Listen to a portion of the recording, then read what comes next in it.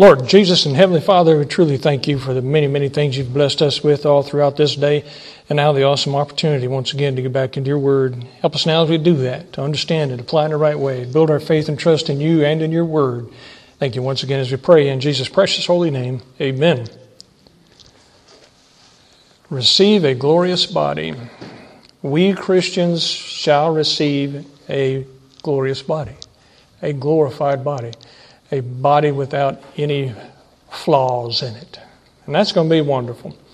When you wake up in the morning, you feel those aches and pains, or when you lay down at night, feel those aches and pains, whatever it may be, that you can take comfort in knowing that there'll be a day when you won't have to worry about all those aches and pains because you're going to have a glorified body that ain't going to be going through that. The Lord tells us He's going to come back and get us.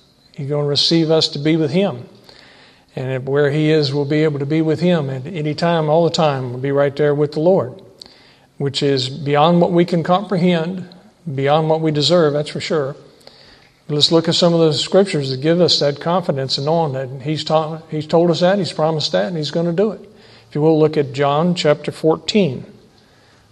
One of the most read ones concerning His return and coming back to get us.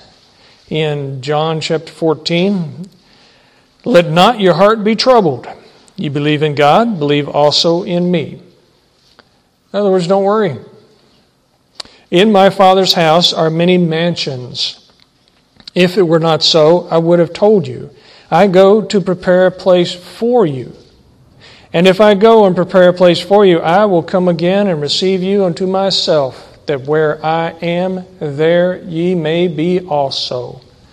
To be with the Lord, that where He is, we'll be able to be there also. Very simply put, He's going to allow us to be with Him. And we know that the one who spoke everything into existence, that has ultimate authority and power over everything, where He chooses to be is going to be a pretty beautiful place. And He gives us some more information about how He's going to receive us to be with Him in 1 Thessalonians chapter 4, where we see the scriptures concerning the rapture, or being caught up, as it's translated. In 1 Thessalonians chapter 4, picking it up in verse 13. And this, of course, is a letter from Paul to the church at Thessalonica that was dealing with this issue and this question. As he puts it here in verse 13, but I would not have you to be ignorant, brethren, concerning them which are asleep, that ye sorrow not, even as others which have no hope. These sleep, he's talking about those that are born-again Christians that have died physical death, and which have no hope are those that are lost.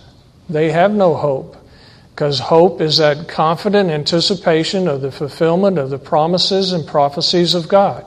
When you're a born-again Christian, you have that. The lost don't have that. And the promises of Him allowing us to be with Him for eternity is one of those things that we take hope in and have confidence in. Verse 14, for if we believe that Jesus died and rose again, which is a requirement to become a born-again Christian, even so, them also which sleep in Jesus will God bring with Him. For this we say unto you, by the word of the Lord, that we which are alive and remain unto the coming of the Lord shall not prevent them which are asleep. This word prevent in the old 1611 English is also translated as proceed, before. You're not going to proceed before the others, because the others will get their glorified bodies and be risen up first, and then we'll be risen, to be caught up to be with Him. Read 15 again. For this we say unto you by the word of the Lord, that we which are alive and remain unto the coming of the Lord shall not prevent them which are asleep. For the Lord Himself shall descend from heaven with a shout, with the voice of the archangel, and with the trump of God, and the dead in Christ shall rise first. Then we which are alive and remain shall be caught up together with them in the clouds to meet the Lord in the air, and so shall we ever be with the Lord. Wherefore, comfort one another with these words. That key verse there, that we shall be with Him, is what this is focusing on in this sermon as we read verse 17 again. Then we, which are alive and remain, shall be caught up together with them in the clouds to meet the Lord in the air, and so shall we ever be with the Lord. Once we're united with Him, never to be separated from Him ever again. And that's awesome, to know that we're going to be able to be with the Creator for eternity, to be with Him, and to have that glorified body. Over in Philippians chapter 1, in verse 21, we'll turn over there, some more teaching from Paul concerning this in the letter to the church at Philippi. In Philippians chapter 1, verse 21, him talking about his condition, his situation. He is a born-again Christian, and this applies to all born-again Christians. For to me, to live is Christ, and to die is gain. See, when we become born-again Christians, we've got to know that He's keeping us here for a purpose. It's for Christ. It's for the work of the Lord. We need to find out what the work of the Lord is that He wants us to be a part of and get to work doing it. For to me, to live is Christ, and to die is gain. All Christians should really comprehend that. Death for a Christian is a promotion. But if I live in the flesh, this is the fruit of my labor, yet what I shall choose I wot not. Acknowledging that he would like to just go ahead and go on up and be with the Lord. But he knows that there's a work to do, and that is his labor to do, and that's what we all have to do, is bear the fruit of the indwelling Spirit of the Holy Ghost, share the gospel, because that's the Great Commission. Verse 23, for I am in a strait betwixt two, having a desire to depart and to be with Christ, which is far better. See, he would prefer to just go on and be with the Lord. Now, I've spoke with people that have been suffering from various physical ailments, right up to the point of their death. And they were eager, like, Lord, take me on now. I'm ready to go. Because they felt like there was nothing else that they could do in their physical condition to serve the Lord, so they were ready to go on home. And I've seen others that are eager to serve the Lord right up to that moment when they are called to be with the Lord. So we got to look at every situation they're in, even in those moments of suffering. Where is there an opportunity to bring honor and glory to the Lord? Where is there an opportunity to do a work for the Lord in thy situation? And then seek to do that. For I am in a strait betwixt two, having a desire to depart and to be with Christ, which is far better. Nevertheless, to abide in the flesh is more needful for you. See, he's acknowledging that his physical existence in that time, doing the work, was needful for others. Which, when you also think about it, he understood and knew that through the works that he was doing, others were benefiting, and himself was also benefiting because it was building rewards that he'll be able to enjoy for eternity. And having this confidence, I know that I shall abide and continue with you all for your furtherance and joy of faith. To know that you are still here for the benefit of someone else. Many times you have this situation in a family setting where you have a husband or wife who is hanging on because they are tending to or looking after their spouse or a child or someone else or their particular job or task, and they feel like that when that is no longer needed, then they're ready to go. And you see this happening. You have a husband and wife, and the husband or the wife was taking care of the other, and then the one that were being taken care of dies, and then shortly thereafter the other one dies. And having this confidence, I know that I shall abide and continue with you all for your furtherance and joy of faith, that your rejoicing may be more abundant in Jesus Christ for me by my coming to you again. Only let your conversation be as it becometh the gospel of Christ, that whether I come and see you or else be absent, I may hear of your affairs, that ye stand fast in one spirit and one mind, striving together for the faith of the gospel. Here he's throwing in that Y'all need to be doing what you know you should be doing, whether I'm there or not. And in nothing terrified by your adversaries, which is to them an evident token of prediction, but to you of salvation and that of God. For unto you it is given in the behalf of Christ, not only to believe on Him, but also to suffer for His sake.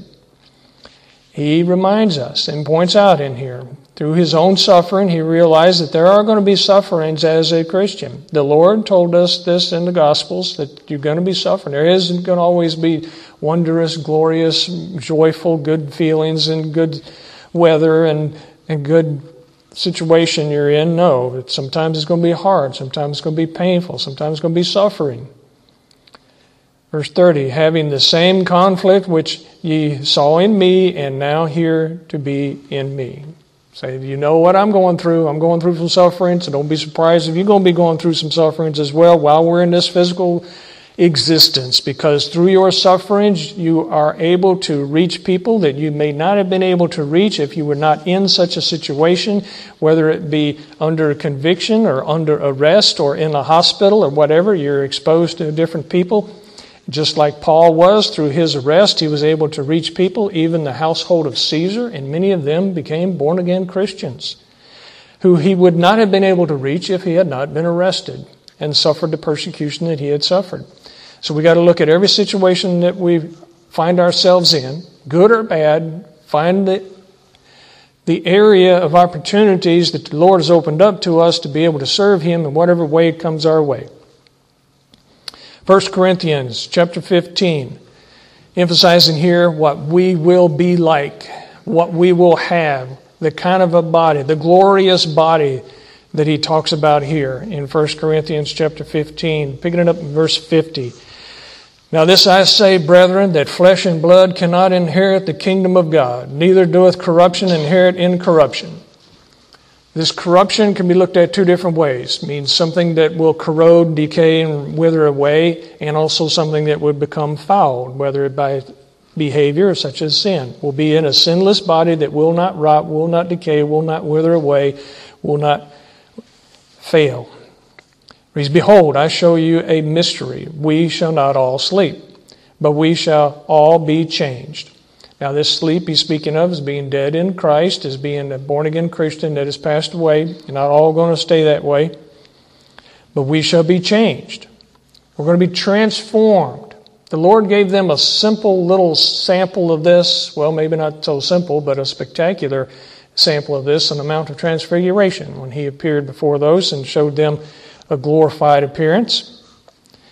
Verse 52, in a moment, in the twinkling of an eye. That's faster than a blink of an eye. That's how fast that we're going to be converted, transformed into something different. In a moment, in the twinkling of an eye, at the last trump. For the trumpet shall sound, and the dead shall be raised incorruptible, and we shall be changed. For this corruptible must put on incorruption, and this mortal must put on immortality. In other words, we're going to be eternal, immortal, live forever. So when this corruptible shall have put on incorruption, and this mortal shall have put on immortality, then shall be brought to pass the saying that is written, death is swallowed up in victory. O death, where is thy sting? O grave, where is thy victory? The sting of death is sin, and the strength of the sin is the law. But thanks be to God, which giveth us the victory through our Lord Jesus Christ. The victory over death through the finished work of Jesus Christ. Therefore, my beloved brethren, be ye steadfast, unmovable, always abounding in the works of the Lord, for as much as ye know that your labor is not in vain in the Lord. Always, not just when it's easy, not just when it's pleasant, not just when it's comfortable, but always working. Because it's not in vain, it's not worthless. It's going to matter, it's going to count. We've got to really wonder what kind of rewards He has in store for us. He gives us little bits and pieces, little clues, but we know that we can achieve higher and higher levels of rewards. because he speaks of the positions that some will have in the millennial period as well as the eternal state, various positions. So those will be granted to those who have earned that. Over in 2 Corinthians chapter 5, we see here a reference to us being a tabernacle, a dwelling place of the Holy Ghost. Therefore, we are a house, we are a tabernacle, a temple, a place where the Lord is living when He comes into us in the form of the Holy Ghost, when we've received Jesus Christ as our Lord and Savior. He refers to that here, and He also refers to our physical existence, earthly, being of this planet, of this earth, of this substance, in 2 Corinthians chapter 5. For we know that if our earthly house of this tabernacle were dissolved, we have a building of God, an house not made with hands, eternal in the heavens, that glorified body. For in this we groan, and we know there's a lot of groaning. Moaning and groaning when you have those aches and pains, when you have those desires like Paul to, well, let's just go on, I'll go on home. I'm ready for that glorified body. For in this we groan, earnestly desiring to be clothed upon with our house which is from heaven, looking forward, wanting that glorified body.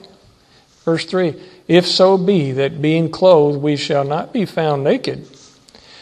For we that are in this tabernacle do groan, being burdened, and not for that we would be unclothed, but clothed upon, that mortality might be swallowed up of life. It isn't that we don't want to exist. We want to exist with that glorified body. Now he that hath wrought us, or worked us, for the selfsame thing is God, who also hath given unto us the earnest of the Spirit. That's just the down payment. It's earnest, the down payment. Just part of the rewards that we're going to have is the indwelling Spirit of the Holy Ghost. Therefore, we are always confident. Are you confident? You should be. Confidence. Therefore, we are always confident, knowing that whilst we are at home in the body, we are absent from the Lord. For we walk by faith, not by sight.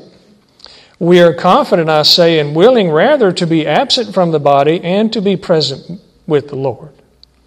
Absent from the body, present with the Lord. We have that desire, but we know that we have a work to do. Wherefore, we labor that whether present or absent, we may be accepted of Him. See, that's part of the key there. We want to do things to please the Lord. We want to do things that are His will, not our will. For we must all appear before the judgment seat of Christ, that every one may receive the things done in his body according to that he hath done, whether it be good or bad. This is where we see the judgment. This is where we see the different levels of punishment or rewards. Because it says, according to that he hath done, whether it be good or bad. Are you a born-again Christian that is doing or have done something bad? If so, then you're going to be held accountable for it because you haven't got it taken care of by asking forgiveness and then leaving and departing such behavior. You can't go out and do something sinful just because you know you can come back to the Lord and ask for forgiveness for it. Because if you do that over and over, then it's clear that you're not a Christian anyway.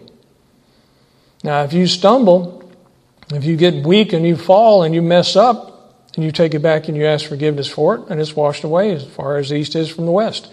But as we were reading earlier in the small epistle of John, if you're just a continuous sinner, then you're not a Christian anyway. But we're going to be judged, all of us, good or bad. We're going to have our rewards burned up because we became a disobedient child and the wrath of God come upon us, or are we going to have a full reward? Because we were obedient through our entire life and kept it prayed up and didn't mess up and lose our rewards. It's a lot to think about. Verse 10 again, for we must all appear before the judgment seat of Christ. This is speaking of the Christians. The judgment seat of Christ is only for the born-again believers. That every one may receive the things done in his body, according to that he hath done, whether it be good or bad. Knowing therefore the terror of the Lord, we persuade men, but we are made manifest unto God, and I trust also are made manifest in your consciences. Revealed. Their behaviors are behaviors. Got to be aware, be fearful of judgment. Means acknowledge it. Know it's coming. Be ready for it. So you can not be cowering in fear when it occurs. All right, now if you will, turn to Philippians chapter 3 and verse 20, where we see these words, "For our conversation is in heaven." That means our communication, our connection, our relationship.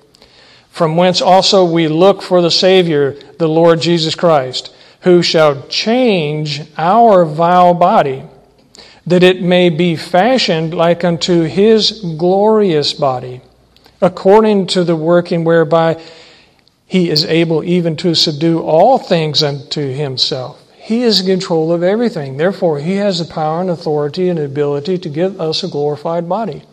This is the verse which gives us that term, a glorified body, a glorious body. Glorified. It's going to be wonderful. It's going to be without pain. It's going to be without the suffering of this physical world that we are aware of and know of and have experienced. And over in the small epistle of John in 1 John chapter 3. In 1 John chapter 3, in verse 1, "Behold, what manner of love the Father hath bestowed upon us, that we should be called the sons of God. Therefore the world knoweth us not, because it knew Him not." That's awesome that we are able to be a joint heir with Jesus Christ, as it speaks of in the book of Romans, that we have been adopted into the family, where we can call the Heavenly Father Daddy or Papa in the form of Abba. That has been available to us. That has opened up to us, and we have accepted that and become adopted into the family. And it's awesome that He has allowed us to be a part of the family. And also, verse 2, "Beloved, now are we the sons of God," sons and daughters, of course, "and it doth not yet appear what we shall be." Like, we cannot see an example of a glorified body. There's no one around that has that we could look at and say, that's the kind of body I want. But we know that when He shall appear, we shall be like Him, for we shall see Him as He is, allowing us to be like Him. "And every man that hath this hope in Him purifieth himself, even as He is pure." See, we see the example of His life. He gave us the example of a sinless life. He gives us the opportunity of forgiveness. He tells us that if we confess our sins, He's faithful and just to forgive us our sins. Just like it says back over in chapter 1, verse 9. If we confess our sins, He's faithful and just to forgive us our sins and to cleanse us from all unrighteousness. We have that available to us. And then in chapter 2, where it reads that if any man sin, we have an advocate with the Father, Jesus Christ the righteous. So we have an advocate pleading our case. So when we mess up, when we trip up and get back to Him, we ask for forgiveness. He gives us that forgiveness because He loves us. He cares for us. He's going to give us that glorified body that is like Him, and be like Him and be with Him for eternity. Is so awesome. And it's beyond what we deserve, that's for sure. We could live 1,000 lifetimes over and be as obedient as possible and still not deserve salvation itself, forgiveness itself. Can't do it. But on top of that, He piles us even more rewards and gives us different ranks and different positions during the millennial period, and during that 1,000 years to rule and reign with Jesus Christ, with another 1,000 years to build up even more rewards that will roll over into the eternal state. It's so awesome what He has in store for us. And it is truly by grace. It sure isn't because we earned it. It's by His love, His unmerited favor that He has poured upon us. To promise us that we will have that is so awesome. In Revelation chapter 21, some of my favorite verses here, where it reads, "And I saw a new heaven and a new earth." He's not only going to give us a new body, He's going to give us a new planet, a new heaven and a new earth. Don't fall into the false teaching of a remodeled earth. It isn't that He's going to scorch the surface and redo this one. He is going to scorch the surface terribly. He's going to really mess things up bad during the tribulation time, but He's going to restore this back to its perfection for that 1,000 years, ruling and reigning. But at the end of that, He's going to destroy it completely, melt even the elements that it's consisted of, and have a new heaven and a new earth, as He clearly says. And I saw a new heaven and a new earth, not a remodeled one, but a new one.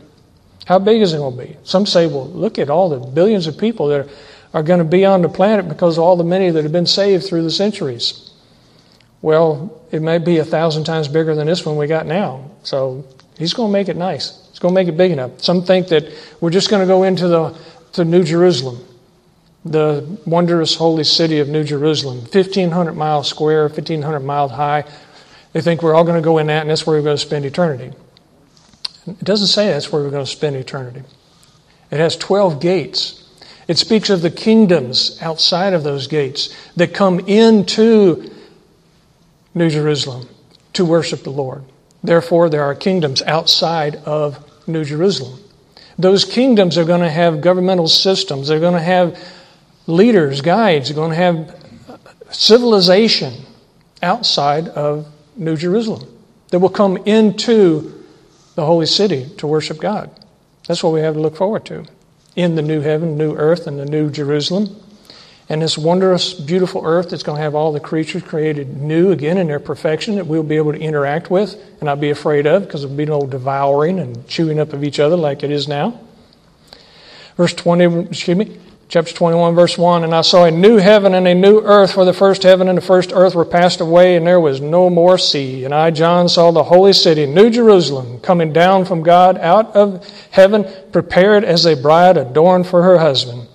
And I heard a great voice out of heaven saying, Behold, the tabernacle of God is with men, and He will dwell with them, and they shall be His people. And God Himself shall be with them and be their God, right there in the presence of the Heavenly Father. It reads, And God shall wipe away all tears from their eyes, and there shall be no more death, never again to be separated from that glorious body or to be separated from the Lord. Neither sorrow nor crying, neither shall there be any more pain, for the former things are passed away. And He that sat upon it throne said, Behold, I make all things new. And He said unto me, Write, for these words are true and faithful.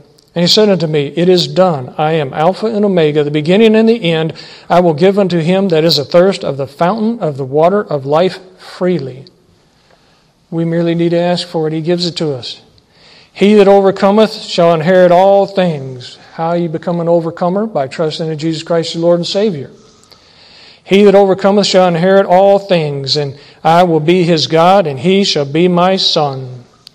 The sons and daughters, of course, and it is awesome that He has this in store for us. As you go on reading in 21 and 22, you see some descriptions of the beautiful city and how you're not going to have to worry day or night. It's going to be lit up by the power of Jesus Christ and the light of Jesus Christ. So 24 hours a day, you'll be able to go in there. And then people say, well, 24 hours, why is there going to be 24 hours? There's going to be no time in the future.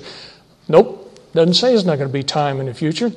Because there's going to be a new sun, there's going to be a new moon, and there's going to be all new creation. So therefore, there is going to be a clock, there is going to be a cycle, there is going to be all brand new. People have this distorted image of what heaven is like or what eternity is like, but they just got bits and pieces, and then they don't fill in the whole picture. Do your studies, you'll find out. In 1 Corinthians chapter 2, it's so awesome what the Lord has promised us. And it is beyond our ability to be able to even understand it. In 1 Corinthians chapter 2, verse 9, But as it is written, Eye hath not seen, nor ear heard, neither have entered into the heart of man the things which God hath prepared for them that love Him. But God hath revealed them unto us by His Spirit.